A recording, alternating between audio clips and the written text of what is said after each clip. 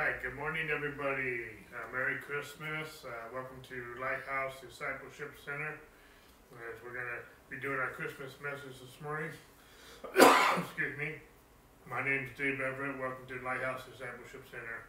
Anyway, you can follow us on our multiple channels. You can also follow us on our website, lighthouse-discipleship.org. All of our messages and whatnot are archived there. You can also give and donate so we can continue to bring the gospel here and around the world. And some of you might not know that we've actually, through this live stream, we are in many nations, many countries. We have over almost 3,000 followers on YouTube alone. So the gospel is being preached. And here this morning, we're going to talk about peace on earth. We're going to talk about the gospel message and how it relates to Christmas, about this peace that we have on earth. The Bible calls the gospel of peace. And so we're going to be talking about peace on earth this morning in our Christmas message. So we will have a Bible study tonight at 6 o'clock on the true nature of God. And then again on Wednesday nights we have our Bible study on the new year and the Holy Spirit. We're actually in the second half of that book now, talking about the Holy Spirit. And so and then starting next week, as long as I finish my message this morning, we're going to start a new series next week called Experiencing the Holy Spirit. I didn't plan this, but our Wednesday night and our Sunday morning message will kind of be going hand in hand to some degree. So anyway, we're looking forward to all that. So anyway, if you have your Bibles this morning, go ahead and turn with me to Luke chapter 2. Excuse me. Luke chapter 2 is where we're going to begin this morning.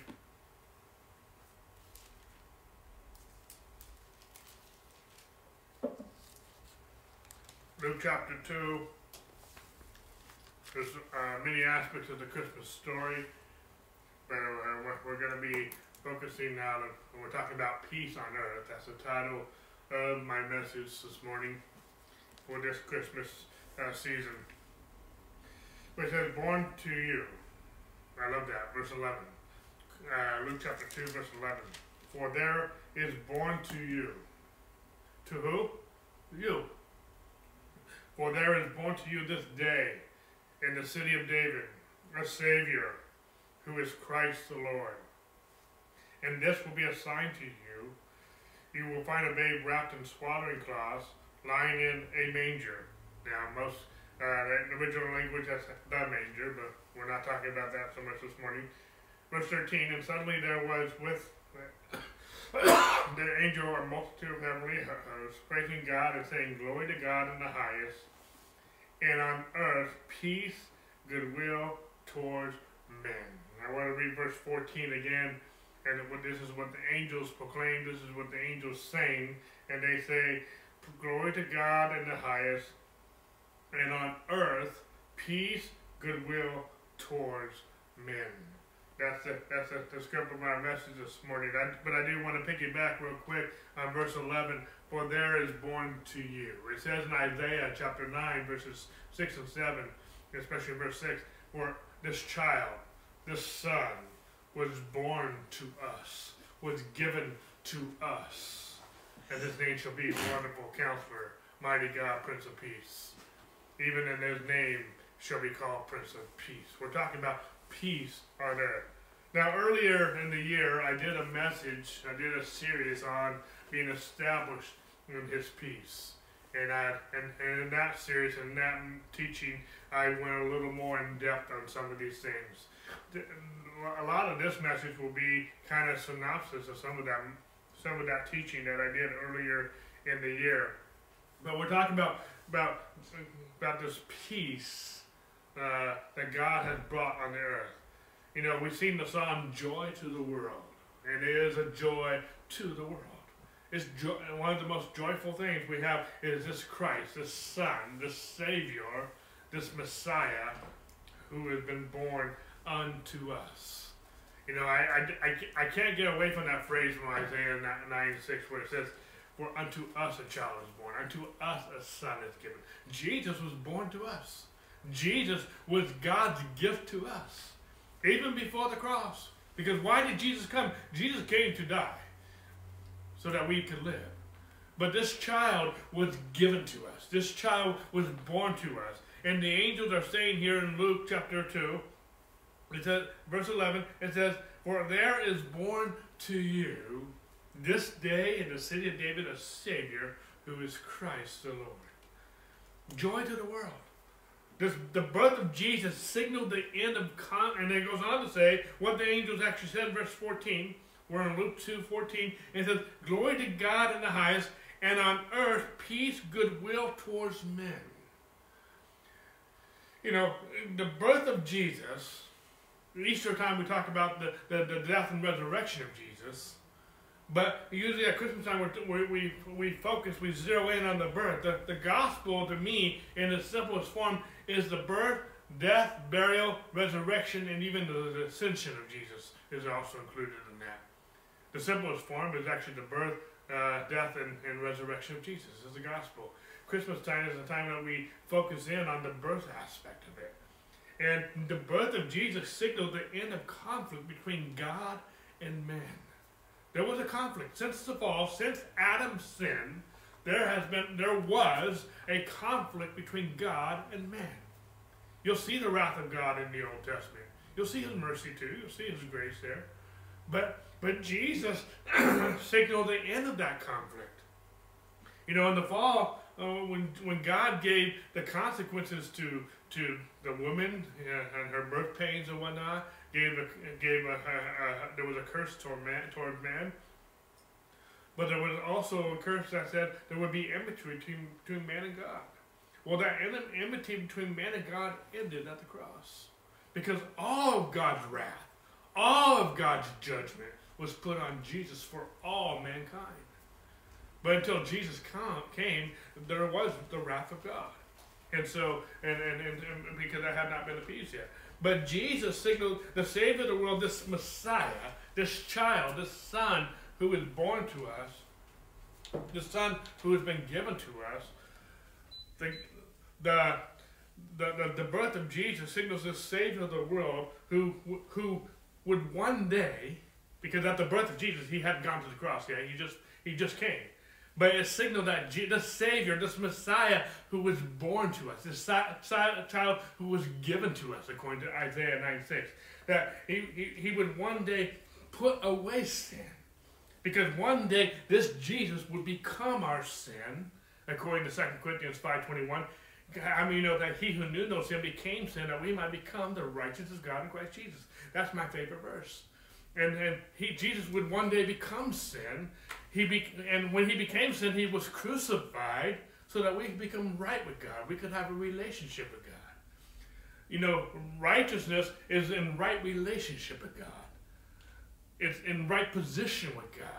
But we could not have a right relationship with God because of sin. So Jesus became sin so we could be right with God. And if you can't have a relationship with somebody, then there's no peace in that relationship. But there's peace in our relationship with God because of Jesus. He's our Prince of Peace. And again, we're in Luke chapter 2, verses 11 to 14. But verse 14 this is what the angels proclaim. It says, "Glory to God in the highest, and on earth peace and goodwill towards men." We're talking, the title of this message, and I could title a lot of different things. I want to put some type of title on the message. And I'll talk about peace on earth. So we're going to be talking a lot about peace tonight, this morning. I need to get my time clock right. I'm still sleeping. So, but peace. Like I said earlier, I did a whole series on being established in this peace earlier on in the year. This is not going to be a series. Hopefully I'll just be a one Sunday message. But if I don't finish, I'll continue next week. But, you know, there's peace on it. Jesus signaled this peace between God and man. God and man would want forever be reconciled because of Jesus. Jesus brought that reconciliation. We're going to talk about that in just a minute. Jesus forever changed the way God relates to mankind. How God related to mankind between the fall and the cross is different how God relates to mankind after the cross. We're in a new covenant, the Bible says in the book of Hebrews. We are in a better covenant. The covenant changes everything. The covenant didn't start at the birth of Jesus. The covenant started at the cross of Christ. But the fact that Jesus was born, this Messiah who would go to the cross, had come. And that's awesome.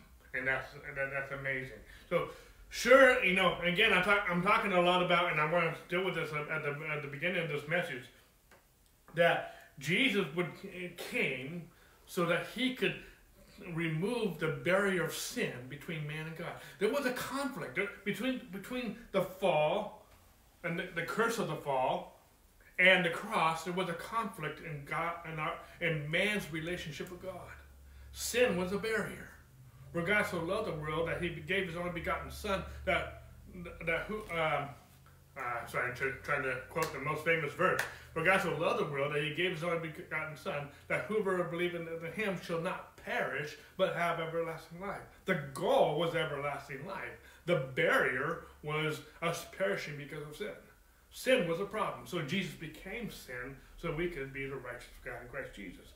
But Jesus would come and, you see, you'll see in the Old Testament, God's wrath being poured out from time to time. Because Jesus hadn't come yet. But Jesus did come, and all of God's wrath, all of his judgment came on Jesus for all of mankind. And so sure in Scripture, in the Old Testament, you're going to see examples of God's catastrophic judgment on sin. But his greatest act of judgment, his greatest catastrophic judgment, was when he placed all of the world's sin upon Jesus.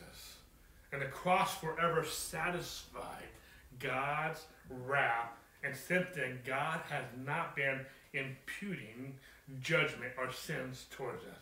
Go ahead and turn with me to the book of 2 Corinthians, chapter 5. And I want to zero in on what I'm just saying right now. 2 Corinthians chapter 5. And we'll pick it up in verse 19 here in just a second. So go ahead and turn there. I'll say a few things before we'll talk about that. But this scripture, as you're turning, I still want to talk a little bit about Luke. This scripture in Luke, when the angels came to the shepherds and began to sing glory to God in the highest good and peace and goodwill towards men, is very familiar to most of us, to almost all of us. We almost hear this story almost every Christmas, those of us who are believers. But some people think that scripture is talking about God establishing peace between mankind. And that would actually be out of context, because the context is not what it's talking about. And also in Matthew chapter 10, just a footnote, you don't have to go there, but it's just Jesus said, don't think that I come to bring peace, but I came to bring a sword. And so, and he goes on to say in that context that there would be conflict between mother and father and whatnot, and I cannot quote it verbatim, but there would be conflict. There would not be peace. We can't have peace with one another until we first have peace with God. We love because he first loved us. Peace is part of the fruit of the Spirit. Joy is part of the fruit of the Spirit. And you're going to have a hard time having peace, supernatural peace, and a God's strength if you don't have peace with God yourself. But and that's another topic. But the peace that these angels were singing about and saying was God's relationship with man, God's peace with man. Again, as I just been saying, that there was a conflict between man and God because of sin, because of the fall. And prior to the birth of Jesus, there was wrath from God. Sorry, I said a lot of that, so I'm just going to skip forward. 2 Corinthians chapter 5, so let's read that. Verse 19. Start with verse 18. Now all things are of God, who has reconciled us to himself through Jesus Christ and given us the ministry of reconciliation.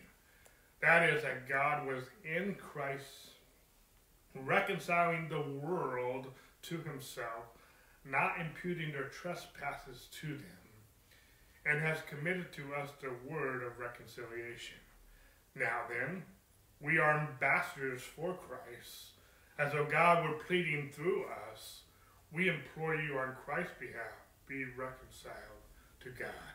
For he made him to know no sin for us, that we might become the righteousness of God in him. That's the verse I just quoted a minute ago. Let's go back to verse 19 real quick. That is that God was in Christ reconciling the world to himself. You know, some people have a hard time understanding even that phrase, that God has reconciled the world to himself. Is everybody saved? No. And that's because of verse 20. We'll get there in just a minute. Because not everyone has reconciled themselves to God. God has reconciled him. God has made the payment for reconciliation through the cross for the whole world. But not everyone has received that payment. Not everyone has accepted the payment for their sins, which was Jesus' death on the cross. But he goes on to say that he's not imputing their trespasses to them. What's that word impute? You know, there's two accounting words being used here.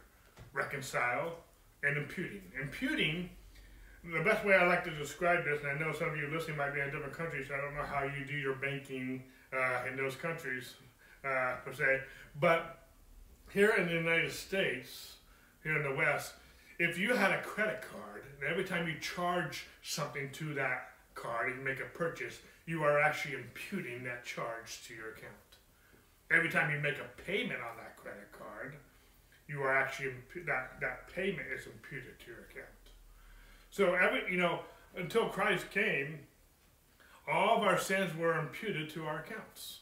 But Christ came to become our sin. He took all of our sin. He took all of our penalty, because the penalty of sin was death. He took that penalty and he paid it in full. And because Christ paid it in full, it would be double jeopardy for God to charge you for the same sin that Jesus already paid for. That would be double jeopardy. But it goes on to say in verse 20, now then we are ambassadors of Christ, as though God were pleading through us. We implore you on Christ's behalf, be reconciled to God.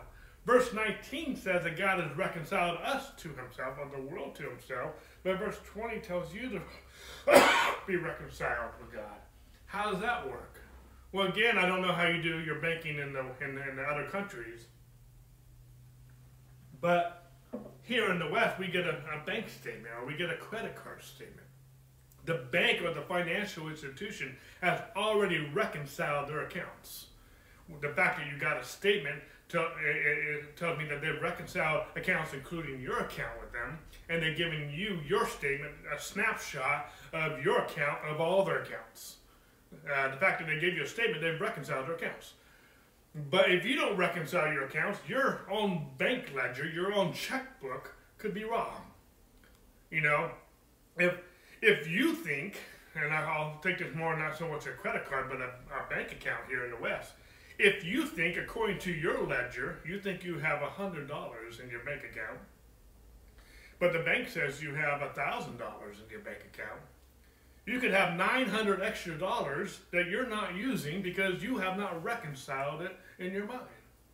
It could be the opposite effect. You think you have $1,000 and the bank says you have $0. And when you go charge that debit card, or swipe that debit card, you're going to see a little word flash across the screen, decline. Because you think you haven't reconciled your account. You think you have 1,000 when the bank says you have 0. And if you don't reconcile accounts, now sometimes the banks make errors, and that's when you reconcile, you find the error, and you contact the bank and you get it sorted out. I'm just trying to paint a picture of what imputing and reconciling is like. These are accounting terms. And so God has already paid the bill through the cross. He's already made reconciliation possible through Jesus. He's made right, and what's the accounting transaction? Verse 21, he who knew no sin became sin that we might become the righteousness of God in Christ Jesus. Jesus became the sin so that you can become righteous. That's the reconciliation that God has made in his ledger. But if you don't reconcile, if you don't believe it, if you don't receive it, because verse 21 is basically the gospel. If you don't believe the gospel, if you don't receive it, it won't work for you. It is, in a sense, voice activated. It's faith activated, to be honest with you. We put faith in his grace. It's not just grace. This whole reconciliation is God's grace. But if we don't put faith in it, it won't work. You can't have faith without grace, and you can't have grace without faith. That's a whole other message, but it goes with this message. If you have grace and you don't have faith, you have nothing to turn it on. It's like having a car without a key. It might be a beautiful car. It might have been worth tens of thousands of dollars. But if you don't have a key, it's not going anywhere. You got to have, it might have gas. It might have, everything might be working about it. It might not be a limit. It might be a great, awesome car. But if you don't have the key, it's not going anywhere. We were helping our neighbor a few months ago, trying to move his car and whatnot. And everything was right. We had everything in motion, everything we had to do for him. There was just one major problem. He didn't know what the key was. And so we had to cancel everything we were going to do, and so he could find the key so we could do what we wanted to do for him. And finally, later that day, he did find the key, but we had to call everyone out that were involved. And we were going to tow it to get it fixed for him and whatnot, but they didn't need the key. And so we just had to, anyway, it won't work without the key. Grace won't work. Grace is available. You don't have to do anything to earn it, because if you can earn it, it's not grace. Grace is unmerited favor. And you can't earn mercy and you can't earn grace. Otherwise, it's not grace and it's not mercy. But to turn it on, to receive it. When you give a gift for Christmas, you say, thank you. I believe it. But if someone gives you a gift but you don't receive it, yesterday we got a letter in the mail. I had to sign off for it. If I didn't sign it, the mailman can't give it to me. It's delivered. It's here. I'm holding it in my hand. But if I don't sign it, if I don't receive it, I can't have it. But faith also won't work without grace. If you don't believe without grace, what are you putting your faith in? You putting your faith in your good works? No, we're putting our faith in what Jesus did. Jesus made the payment, but we're trusting it. God reconciled all mankind, but we have a part to play. We, in our own mind, need to be reconciled to God. What does that look like? When he says in verse 21, he who knew no sin became sin, that we might become the righteousness of God in Christ Jesus, our conclusion should be, I'm the righteousness of God in Christ Jesus. That's who I am. That's not being arrogant. That's who I am. That's being reconciled to God. That's what being reconciled to God looks like. Being reconciled to God also means I'm going to enjoy this relationship now that I know, if you ever have a friendship or a relationship with someone, and maybe there was a conflict, or you thought there was a conflict, and when they came into the room, or you didn't know if everything was okay or not okay, and so you might have been a little timid, you might have been a little bashful because you don't want to offend, you don't want to cause an argument, but you didn't know if we were okay. Maybe the next morning after there was a conflict, is everything all right? Are we good? Type of thing. Well, if you don't know that you're okay with God, you're not going to approach God. You're not going to have a relationship with God. See, when man sinned back in the garden, God never hid from man. Adam hid from God. If you don't think you're okay with God, you will be the one that will refrain in your relationship with God. God is never going to forsake you. God has already reconciled the whole world. He died for everyone who didn't even want anything to do with him before they were born. But if you don't reconcile the account in your own mind, the Bible says, be transformed by the renewing of your mind. If you don't make this mental transformation, it even starts out in verse 16, which we didn't read. It says, verse 17, excuse me. Therefore, if anyone is in Christ, he is a new creation. All things have passed away. Behold. That word behold in the Greek means to see with the mind. Behold. There's something we should be beholding. And what should we be beholding? This reconciliation that we are the righteousness of God in Christ Jesus. And when we know that we're reconciled, we can come boldly to his throne of grace in the time of need. It's going to hinder your faith in receiving prayer, answers to your prayer, if you don't think you're right with God.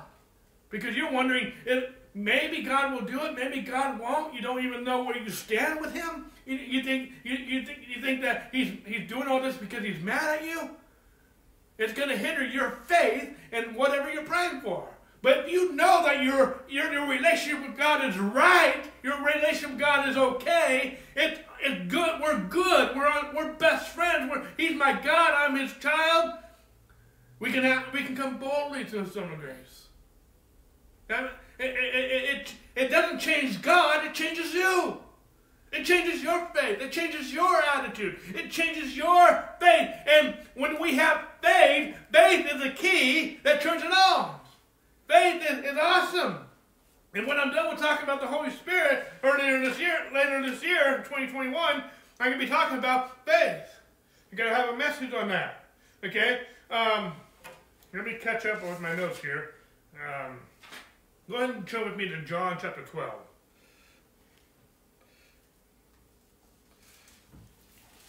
John 12. We'll pick it up verse 27.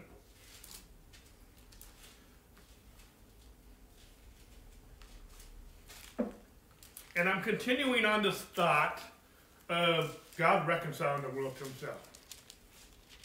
Why am I on this thought? Well, first of all, we're talking about peace and goodwill towards man.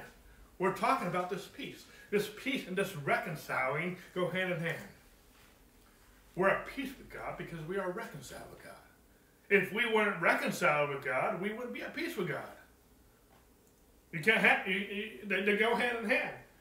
But John 12, verse 27, I want to read a couple verses and make some comments. Now my soul, Jesus is speaking, now my soul is troubled, and what shall I say, Father?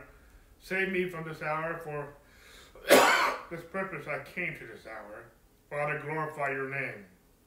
And a voice came from heaven, saying, I have both glorified it and will glorify it again. Therefore the people who stood by and heard it and said that it had thundered. Others said, an angel had spoken to him. Verse 30. Jesus answered and said, this voice did not come because of me, but for your sake. Now is the judgment of this world. Now the ruler of this world will be cast out.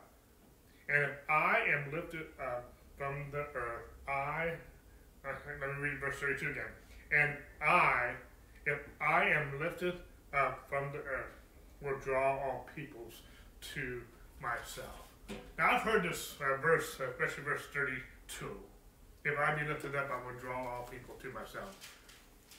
I've heard this many times of people thinking that this is saying, if God is glorified in our preaching, he will draw all people to himself. And I disagree with that mainly because of the context. This word men, especially if you have the King James, this word men is italic, and it's italics. Italics means, especially in the King James Version, that it was added by the translators. It wasn't in the original text. And so, in context, Jesus, I know he's praying here, he's praying before he goes to the cross, but in context here, he's also talking a lot about judgment to himself. He's talking about a lot about judgment, and I believe it's saying this. Let me just make it simple. I believe he's saying that if he would draw all judgment to himself, then he would draw. If he would draw all judgment to himself, then he would draw all people to himself. In other words, Jesus was like a lightning rod, where he attracted all of God's judgment for sin, so that we could be reconciled.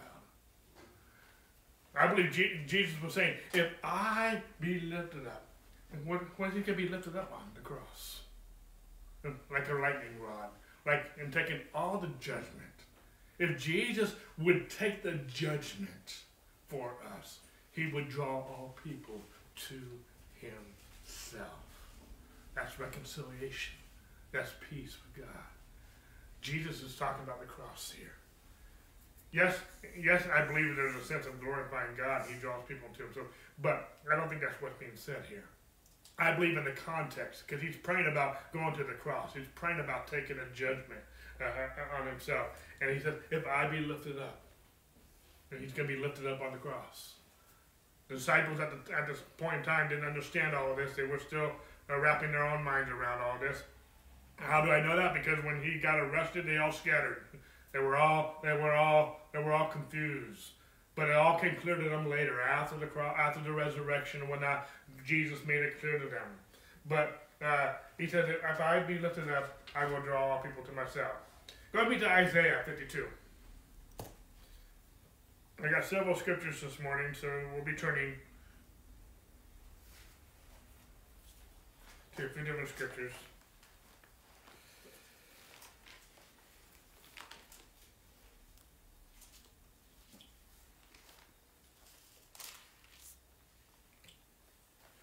You know what? That's the wrong passage. I wrote down the wrong passage on my notes.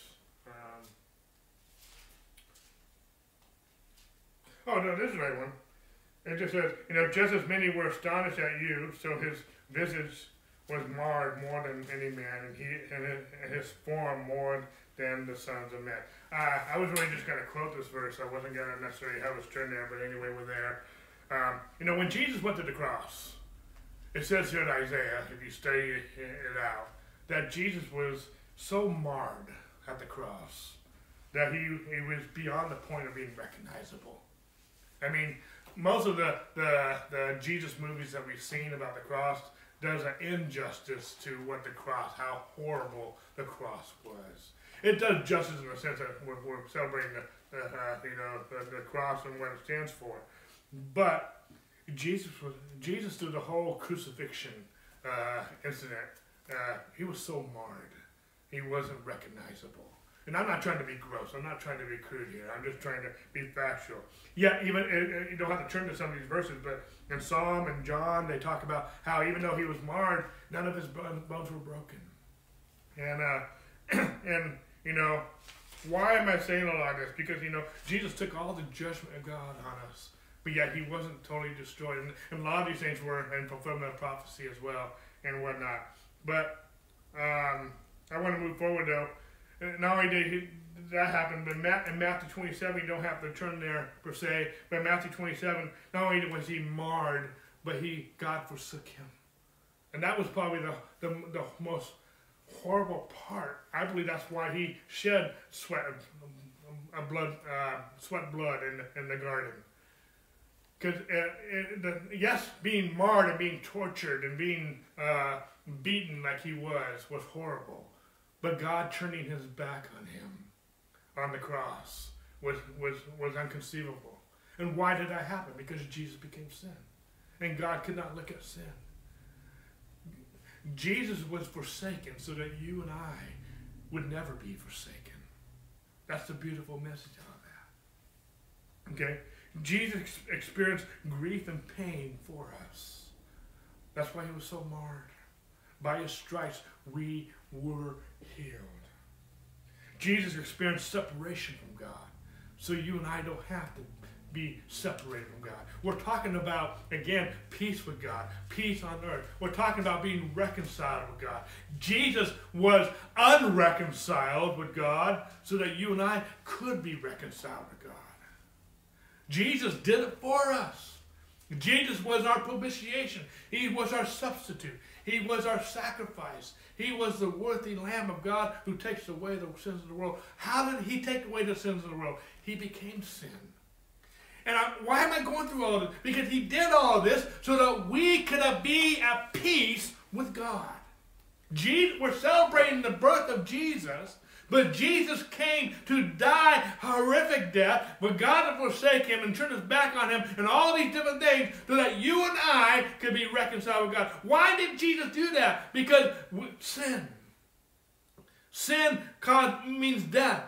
Sin, God can't dwell in an unholy vessel. But Jesus became that unholy vessel on the cross, so that you and I could become a holy vessel. We're going to be talking about the Holy Spirit soon. We're the temple of the Holy Spirit. We are the vessel of God. That God made this unholy, he became an unholy vessel so you and I could become holy. He didn't stay that way, but at the same point in time, he did become sin so that you and I could be reconciled with God. You and I could have peace with God. You and I could have a relationship with God. This child, this son, was given to us, Isaiah 9:6. He was born to us so you and I could have peace with God. When we say God is judging our sins as individuals, here in the New Testament, in the Old Testament he did that, but in the New Testament, if we say that God is judging our sins as individuals or even as a nation, then we are avoiding what Christ did. And that's double jeopardy. God can't judge us for the same sins that Jesus already paid for. But if we don't receive what Jesus did, if we don't receive his gift, then there will be a judgment for those who there's only two kinds of people. Those who have Christ and those who don't have Christ. Either you're in Adam or you're in Christ. Either you're born again or you're not. Either you are righteous, 100% righteous, or you're 100% unrighteous. There is no middle ground. There are only two kinds of people. Either you have received Jesus or you have rejected Jesus. There's only two kinds of people. And those who have received Jesus have received what Jesus did for you at the cross. The rejection, the being marred, the judgment, the death, the punishment. But those who don't receive Jesus, those who won't receive what Jesus did for you, then you have to stand before God on your own without Jesus. And when that day comes, when Jesus comes again, you will be judged. Why? Because you rejected the provision. You rejected you rejected the ministry of reconciliation. See, in other words, I'm trying to paint a picture because we're talking about peace on earth. Sin is no longer a problem with God anymore. Only those who reject Jesus will go to hell. Only those who reject Jesus will go to hell. You will not answer for your sin. Jesus already has. You will answer for your acceptance or your rejection of Jesus. If you accept Jesus, you'll go into heaven. If you reject Jesus, you'll go to hell. That's as simple as that. I'm not so much meaning it must be a salvation message, but it fits. And it's that simple. And why not receive? It's a free gift. It's called the gift of righteousness. It's called the gift of salvation. This child, this son, was given to you, was born to you. The angels announced in Luke chapter 1 or 2. I forget what chapter we were in. I think Luke chapter 2, verse 11 says this child was born to you. Jesus was given to you. We're talking about Christmas. Christmas is where we give gifts. Well, Jesus gave you the first one. God gave you the first gift, and that is Jesus, salvation. The Lord is salvation. Now, I want to switch gears a little bit. Let's go to Romans chapter 5.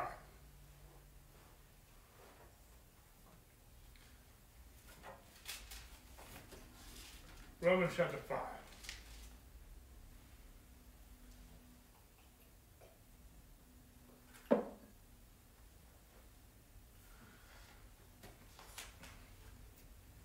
Romans chapter 5, we'll look at verse 1. It says, therefore, having been justified by faith, we have peace with God through our Lord Jesus Christ. I want to stop there just for a moment. I want to actually read it again. Therefore, having been justified by faith, we have peace with God through our Lord Jesus Christ. We've already talked about this faith, but we're going to be talking about it a little bit more. But before I go there, I want to piggyback on this word therefore. The word therefore is actually connecting what he just said in chapter 4. And in chapter 4, he was talking about how Abraham was made righteous by his faith. He talks about the righteousness of God by faith in Romans chapter 4. Actually, if you just back up a few verses, back to verse 23, or verse 22. Romans 4:22, 4 verses earlier. And therefore it was accounted to him, Abraham, for righteousness.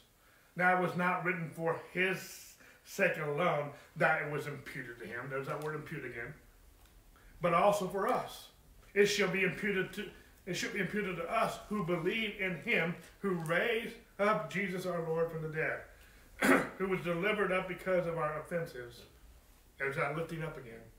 And was raised because of our justification. That word justification and the word righteousness are the exact same word in the Greek. Righteousness and justification is the exact same word. You can use those words interchangeably because they are the same word. He was raised for our justification. We talk a lot about that during Easter time. But going back to verse 22 for a second, it was accounted to him for righteousness. What was accounted to him for righteousness? His faith. If you read the rest of the chapter, he was accounted for him for righteousness. Now, Paul, throughout the Romans chapter 4, Paul had just proven that Abraham was justified by faith. He was declared righteous by faith. He spent the whole chapter in Romans chapter 4 talking about that. He's actually been talking about this all the way since chapter 1. But more specifically about Abraham in chapter 4. These truths were not written for his sake alone, but also for our sakes. But now that he's established the fact that we're justified by faith, we have faith in his grace. That's how we are declared righteous. That's how we are right with God. That's how we have peace with God, because we have faith. We have faith in his grace. Am I making sense? He's established that. Now that we have faith in his grace and we're justified, now Paul in chapter 5 is talking about the benefits of being justified by grace. And the first benefit he talks about is peace with God. Now that we are justified with God by faith, there are benefits. And the first benefit he's talking about is we have peace with God. That is a benefit. Okay? Peace, let me just say it this way. This is probably the heart of my message right now, is that peace can only come when we relate to God on the basis of faith in his grace. I'll say that again. Peace can only come when we relate to God on the basis of faith in his grace. I'm going to say it again. Peace can only come when we relate to God on the basis of faith in his grace. If you do not relate to God on the basis of faith in his grace, you will not have peace with God. What do I mean by that? What I mean by that, those who think they must perform up to some standard to be accepted by God will not have peace. That puts the burden of salvation on our shoulders, and we can't bear it. You cannot make yourself righteous. You cannot make yourself justified. There is nothing you can do in the natural that will make yourself accepted. It's by grace. Grace is unmerited favor. Once you merit something, once you try to earn something, it's no longer grace. But we're putting faith in his grace. Your performance, Bible calls Bible calls self-righteousness like filthy rags. It says that in Isaiah chapter 64, I think it is. Paul deals with self-righteousness. He compares self-righteousness with the true righteousness of God in Romans chapter 10. We're not talking about self-righteousness where you're boasting in what you're doing. We're boasting in what he's done. This child came to do something. We're boasting in what this child has come to do. And what did he come to do? He came to bring peace and goodwill towards man. How did he do that? Through the cross. And we have peace with God because we have received his grace by faith the same way Abraham did. We're reconciled with God. We're right with God. We're righteous. We're justified before God because we put faith in what God did for us the same way Abraham put faith in God. One of those benefits is that we have peace with God. When you know that you are right with God based on what he did, you have peace. But if you think you have to keep doing it, you have to keep doing something to be right with God, you will never have peace. Joseph Prince talks about this in his book, I think, Unmerited Favor. I think that's the one. But anyway, he talks about how he was raised in the faith movement. And he was always, and someone else recently just told me this too, but they always thought there was some unconfessed sins, and they were always confessing about everything, every waking hour, they were confessing, because anything that's not a faith of sin. So it's not just what they did wrong, it's what they hadn't done right. And the Bible says there's no righteous, no, not one. But it doesn't stop there. It puts a comma where many of us put a period to being justified freely by the grace to the redemption that's in Christ Jesus. We are right with God because of what he did. We have to trust it. Yes, there are some corresponding actions to it, but the corresponding actions is called the fruit of righteousness. It's called the fruit of holiness. It's the fruit. If you sow seed and it's watered properly and it's abiding in the vine properly, it's going to have fruit. But if you're trying to do it, if you're trying to earn it, an apple tree doesn't struggle to make an apple. It just abides in the vine. And so, let's see, where am I at? Let's go to, we know that Hebrews 11:6 says, without faith it's impossible to please God. We're talking about, and again, I switched the tone a little bit about, you can't have peace with God if you're struggling in your own performance to try to be right with God. But faith, without faith, it's impossible to please God. How do you please God? You just trust his word. You trust his gospel. You trust what Jesus did. You trust, when you get a gift for Christmas, you just say, thank you, Lord, I thank you for the cross. I receive it.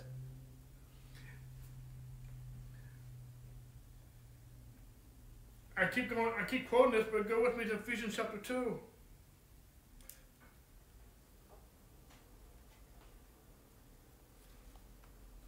Ephesians 2, verse 8. For by grace you have been saved. Ephesians 2, 8 and 9. For by grace you have been saved through faith. And then not of yourselves. It's not your performance. It's not you. It is the gift of God. Not of works. Yes, anyone should boast. You are not boasting in what you've done.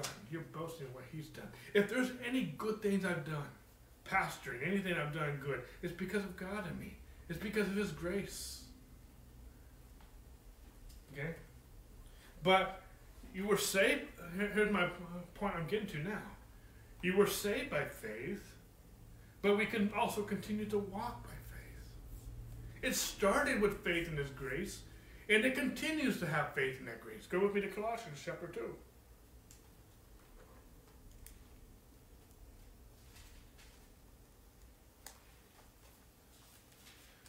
If you want to please God, just trust his gospel. Trust his grace. That's how it started. You heard the gospel, believed the gospel, and became saved. In the book of Acts, that's how it's happened every single time. They heard the gospel, believed the gospel, and were saved. You started that way. This is how we now walk by faith. Colossians chapter 2, Colossians 2, verse 6.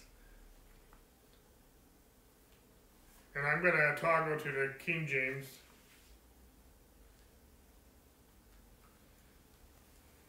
I'll make a point here in just a moment about that. Colossians 2, verse 6, as ye have therefore received Christ Jesus the Lord, so walk ye in him, rooted and built up in him, and established in the faith. As ye have been taught, abounding therein with thanksgiving. As the same way you received Christ. How did you receive Christ?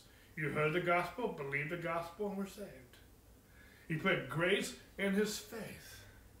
I'm sorry, I said that backwards. He put faith in his grace. Okay? And then he goes on to say, as ye have therefore received Christ, so walk ye in him.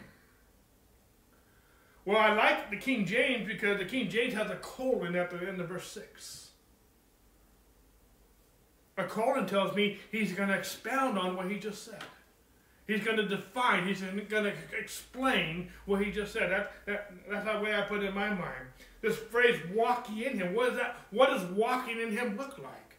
Being rooted, built up, and established in the faith.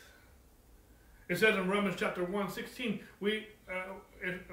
that the righteousness of God that's revealed is from faith to faith. How many of you know we're transformed from glory to glory, from grace to grace, from faith to faith, for the just, the righteous shall live by his faith.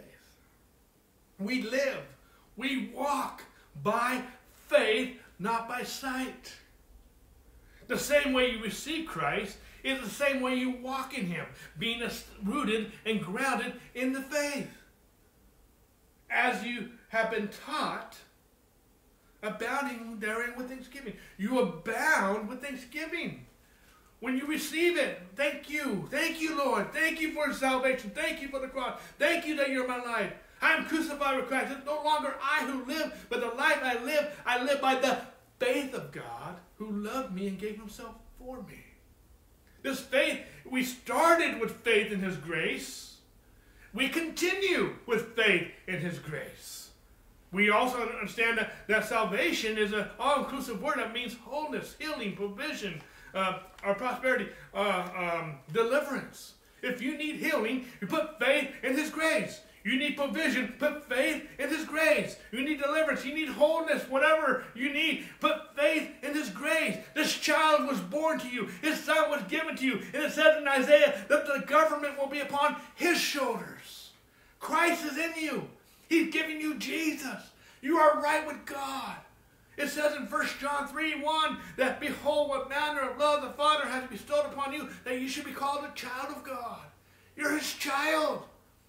You're sitting with him on his. It also says Ephesians chapter 2, the verses before, that I think it's verse 6. I think it's verse 6. We're sitting together with him in heavenly places. We're sitting with him on the throne of God.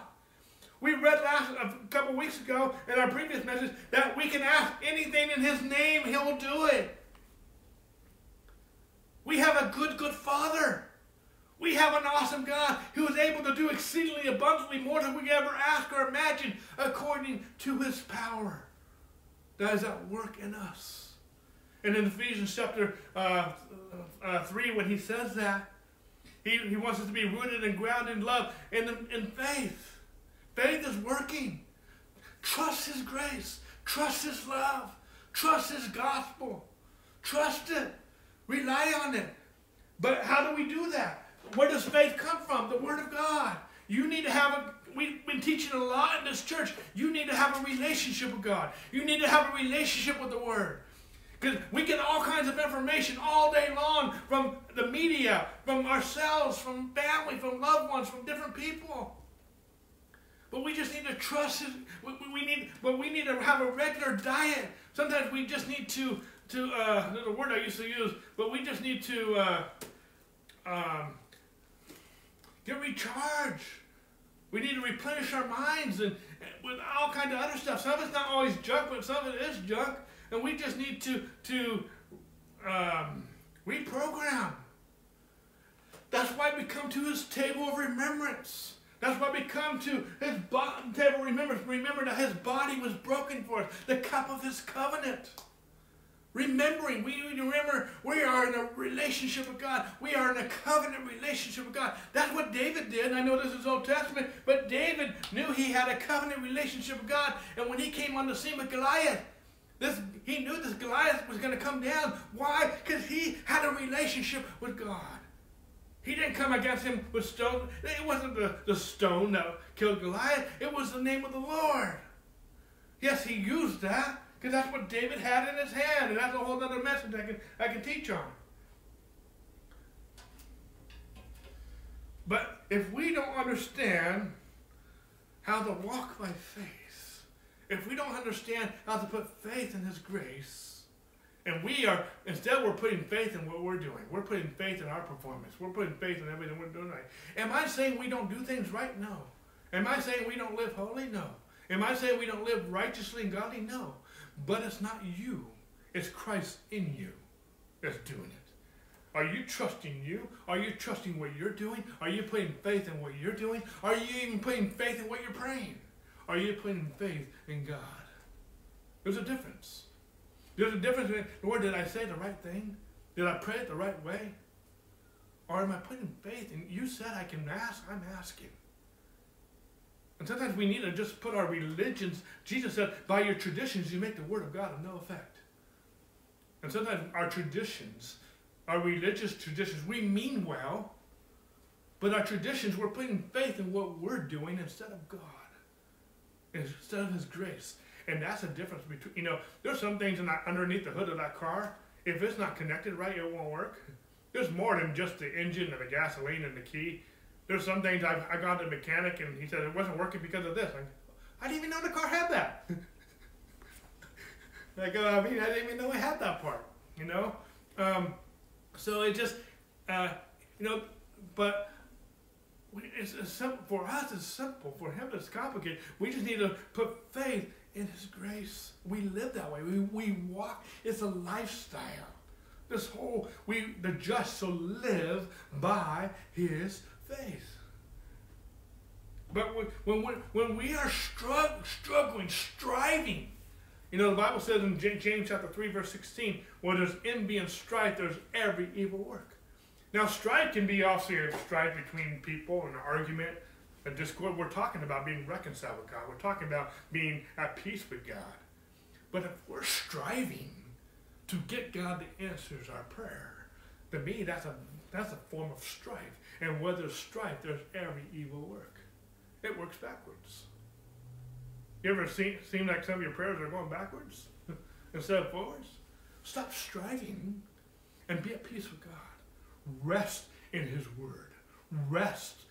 This word trust, this word faith can be defined as resting. We labor to enter into that rest.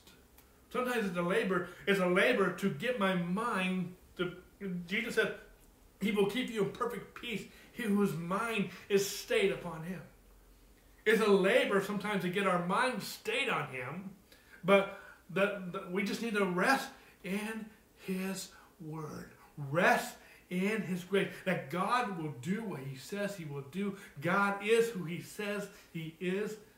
And there was a Beth Moore book I read many years ago when I was in a hard time, and it was titled Believing God. Just believe God.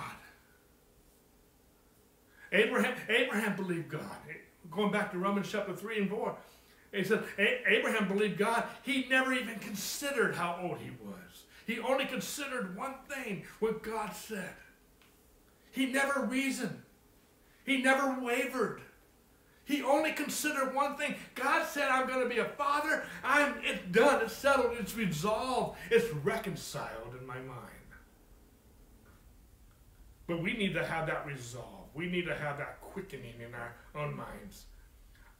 I know the doctor said this, but my God said, by His stripes I'm healed. I'm resolved in my mind. I am healed. It's resolved in my mind. I know the world's economy is like this, but I'm part of God's economy, and God says He shall supply my needs according to His riches and glory in Christ Jesus. I need to be reconciled that my God is going to supply my needs. I can change the scenario, I can change the prayer, but and where does all that faith and where does all that rest come from? Knowing His word. And when God says God says I can ask. He tells me 6 times in 3 chapters I can ask anything in his name and he will do it. Either I believe God or I believe my circumstances in spite of God's word. You know, there's facts and there's truth.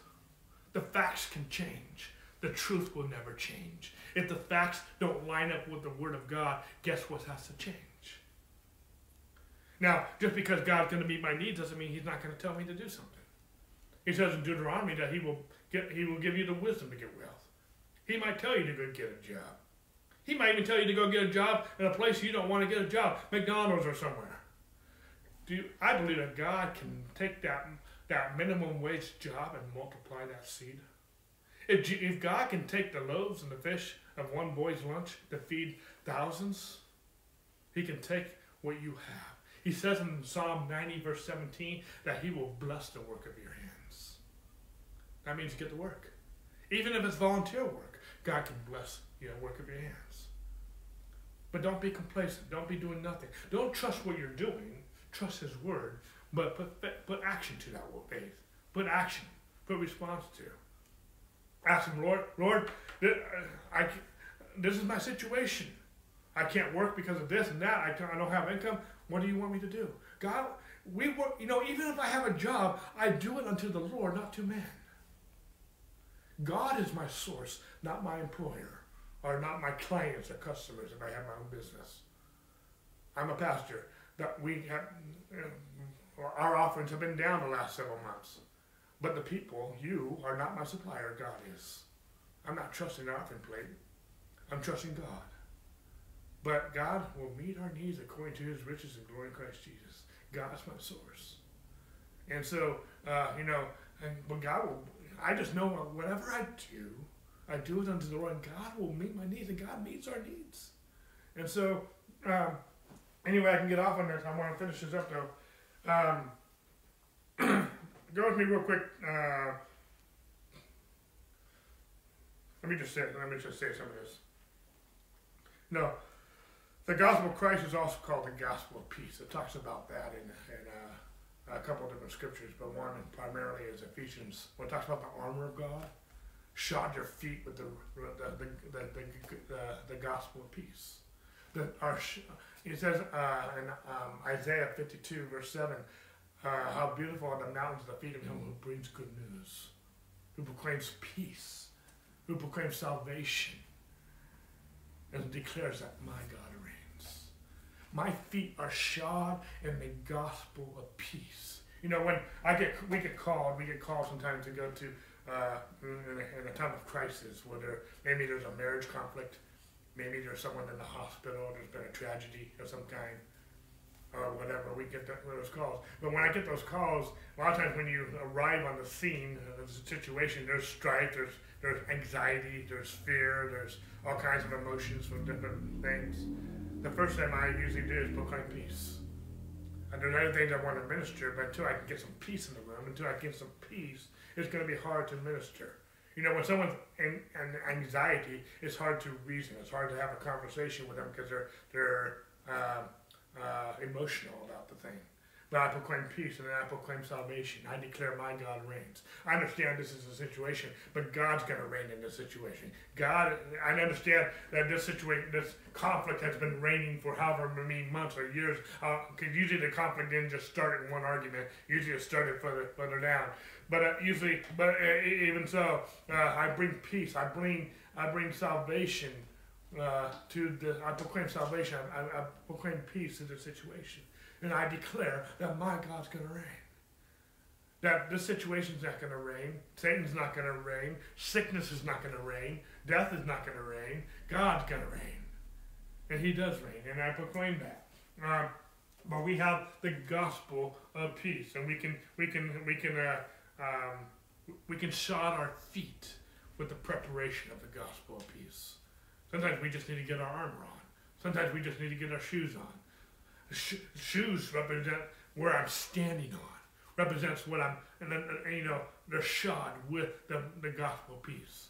if many sports, many activities, if you don't have the right shoes on, you can't do that sport well because it's your foundation of you. And so some sports need certain things on those shoes or certain configuration of those shoes so that you can have a right stance so you can do that job. For just some examples, some shoes have cleats on them. Ice skating have a blade on it. You can't ice skate until you have ice skates on. Good luck trying that in the other way. Roller skates. Some of these are silly examples, but you can't rollerblade if you don't have blades on. It just doesn't work. There's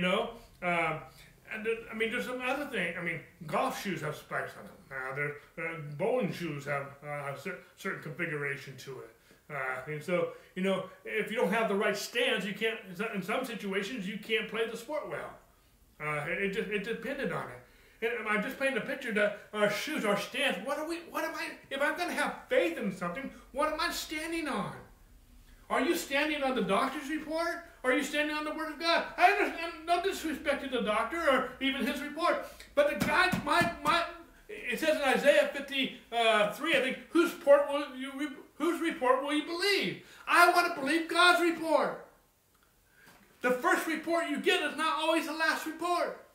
How many of you know the report you get from the doctor, the report you get from your banker, the report you get from someone else can change, but his word will never change. And I can't have peace if I don't think the circumstance can change. But the circumstance can change. Why? Because God is on the throne. This child, this son who was given to us, it says that the government will be upon his shoulders. And it says it will be an everlasting government forever. I'm almost out of time here, so let me just get some more thoughts here before we end. Isaiah 42, you don't have to turn there. Let me just read some stuff to you because we're almost out of time. It says that her warfare is over, or her warfare is accomplished. Her iniquity is pardoned. We were at war with God because of sin. How did that sin get accomplished? How did that iniquity get pardoned? Through Jesus. These are all messianic prophecies who are part of our Savior. Jesus bore our punishment so that we could be reconciled to God. It says in Colossians 1:20 that we have peace this peace came through the blood sacrifice of Jesus. We have peace with God because of the blood of Jesus. We are in a new covenant. When we celebrate communion, we celebrate the blood of his covenant. And because of our covenant relationship with God, we have peace with God. All of our sins were placed on Jesus so that we could have peace with God. It says in Isaiah 54, verses 9 and 10, that we have a covenant of peace. And we need to be establishing it. Our covenant relationship with God, the blood of his covenant, is peace. In which God will never be angry or rebuke us. Why? Because God was angry and rebuked Jesus for you. If God rebuked and was angry with Jesus, and now he's rebuking and angry with you over the same sin that Jesus paid for, then in one sense we are saying that Jesus accomplished nothing. But Jesus did accomplish something. And God is not going to do double jeopardy. God is not going to judge you with the same sin that Jesus judged you if you receive his reconciliation, if you receive his forgiveness. If you receive Jesus.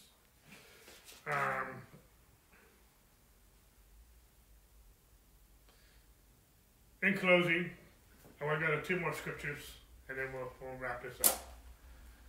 Go with me to Isaiah 53.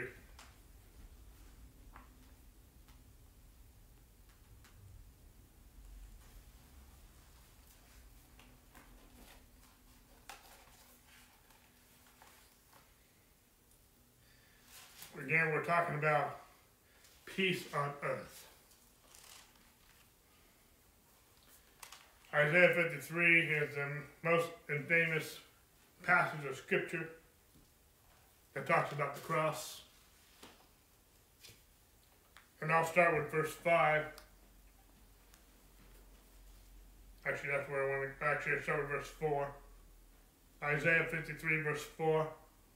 Many of us have heard this many times. Surely he hath borne, actually let me go back to the New King James real quick. Surely he has borne our griefs and carried our sorrows, yet we esteemed him stricken, smitten by God, and afflicted. But he, Jesus, was wounded for our transgressions. He was bruised for our iniquities. This is a phrase I want to zero in on though.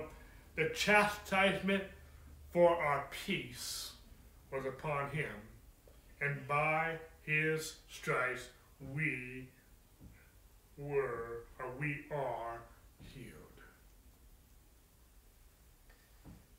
The chastisement for our peace.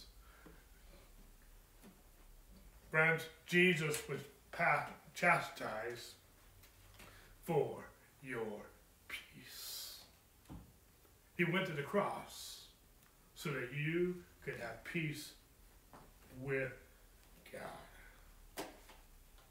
And then in closing, turn with me to Romans 15. Romans 15.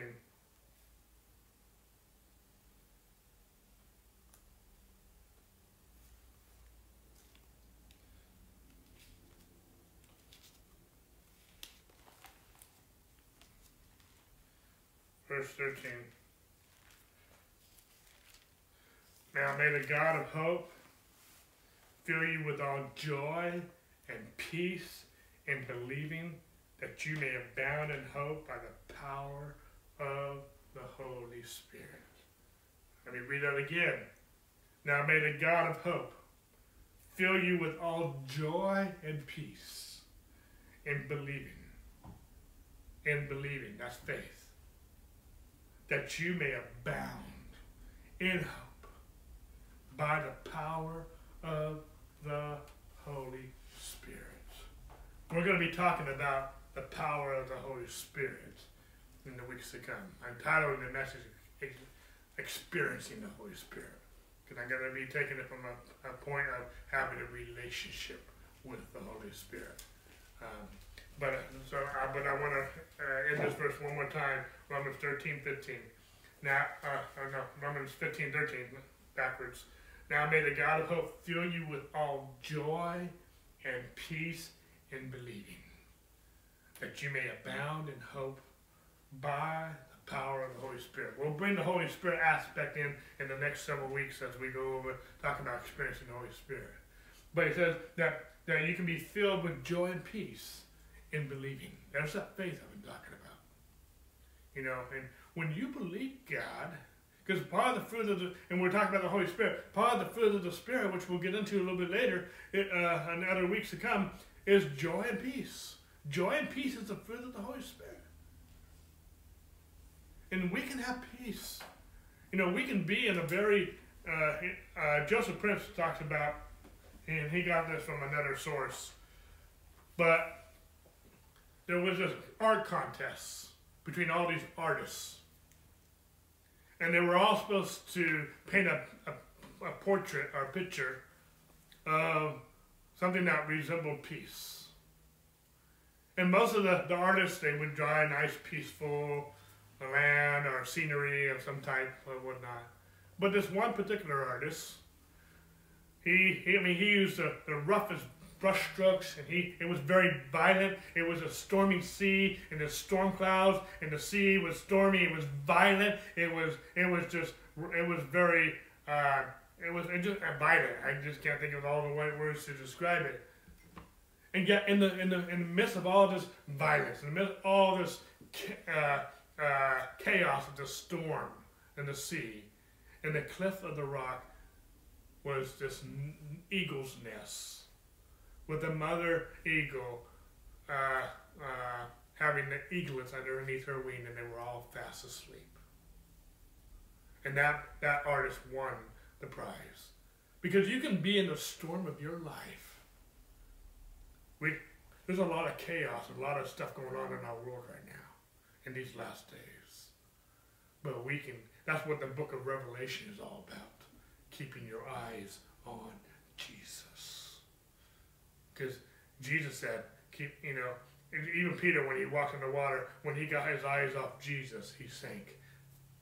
But when he kept his eyes on Jesus, he walked in the water. The focus, the source of your peace is Jesus. And we can abound. Peter says, grace and peace multiply to you in the knowledge of God. We can multiply. We can abound in peace. Because the source of our peace is not the things going on in the world. And we are not the source of our peace. Peace comes from God. And it's a gospel of peace. We have a covenant of peace. Isaiah 54, verse 9 and 10. We have a relationship with God. And that's peace. Because no matter what goes on in this world, even if I die, I'm going to be with the Lord. I'm not saying I want to die prematurely and I don't want to die a horrible death. But either way, I win. I have peace with God. And because even Paul said it's better that I would rather be with Christ. But it's better for me for your sake that I stay. Paul wasn't selfish. He knew that he stayed so we could hear the gospel and whatnot. But he would rather be with the Lord. I would rather be with the Lord. Because there's not going to be any more strife. There's going to be any of the problems you're facing, you're not going to have them in heaven. But I don't want to go before my time. But I can have peace with God despite what I go through. Even Corrie ten Boom, when she was in the concentration camps, some of you might not know who she is, but during the Holocaust and different things, she was arrested because she and her family hid some Jews. And she said, you can do all these different things, but you can't make me hate. Because she had the love of God. She had the nature of God. Even in all the torture, all the horrible things she had to go through, she had God. And she came out victorious, not just because she was eventually freed, but she came out victorious. She was victorious, even in the midst of all that hate, and all of that torture, and all of that evil. She had a relationship with God that kept her. And so we can have peace with God. Again, we're celebrating peace on earth. Glory to God in the highest, peace on earth, and goodwill towards man. God is not mad at you. Why? Because he took it all out in Jesus. Just believe the gospel. And his grace will teach you how to live godly. Will teach you how to respond. Will even teach you how to respond to some of the evil that's going on in our world. Sometimes you might be called to say something and do something. Sometimes you might be called just to be quiet. Be still and know that he is God. And so how will you know what to do when?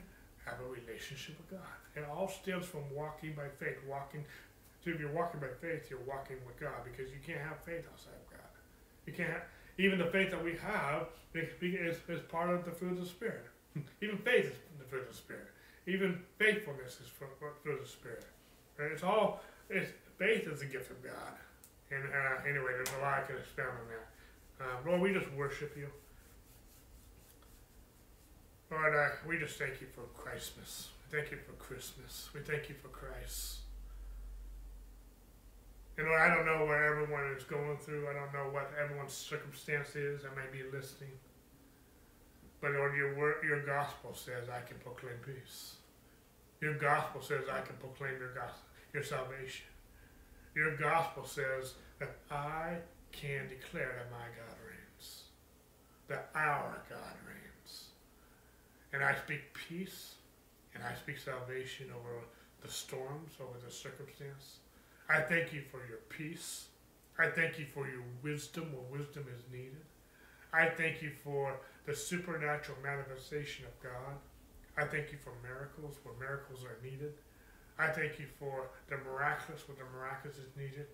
I thank you, Lord, that we have an awesome God who reigns. I thank you for your peace. I thank you that we are right with you. Those of us who have received you because of what Jesus did. And we received that. We not only received it when we were born again, but Lord, help us to walk in that, in our view, in our vision, every day. That we come to your table of remembrance every day. We remember that you bore our stripes for us. Your body that was broken for us, and the covenant of the blood of your covenant, our covenant relation with God. So when we come across a scene just like David and Goliath, we know that we have a covenant relationship with you. And we're going to come out victorious because Jehovah Nissi is our God. Jehovah Shalom, the God is our peace. He's our healer. He's our provider. He's our sanctification. He's our Emmanuel. He's with us. He's our righteousness. And we just thank you, Lord. We worship you. We pray for our nation.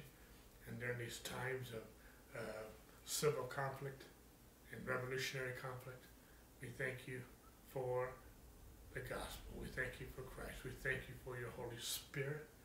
Prepare our hearts in advance, Lord, as we begin to talk about the Holy Spirit in the next few weeks. In Jesus' name we give you thanks. Amen and amen. God bless you. All right. Merry Christmas. We'll see you tonight at 6, Wednesday at 7. So we still have 2 more services before Christmas. But if we don't, Merry Christmas, and we'll see you after Christmas. God bless you guys.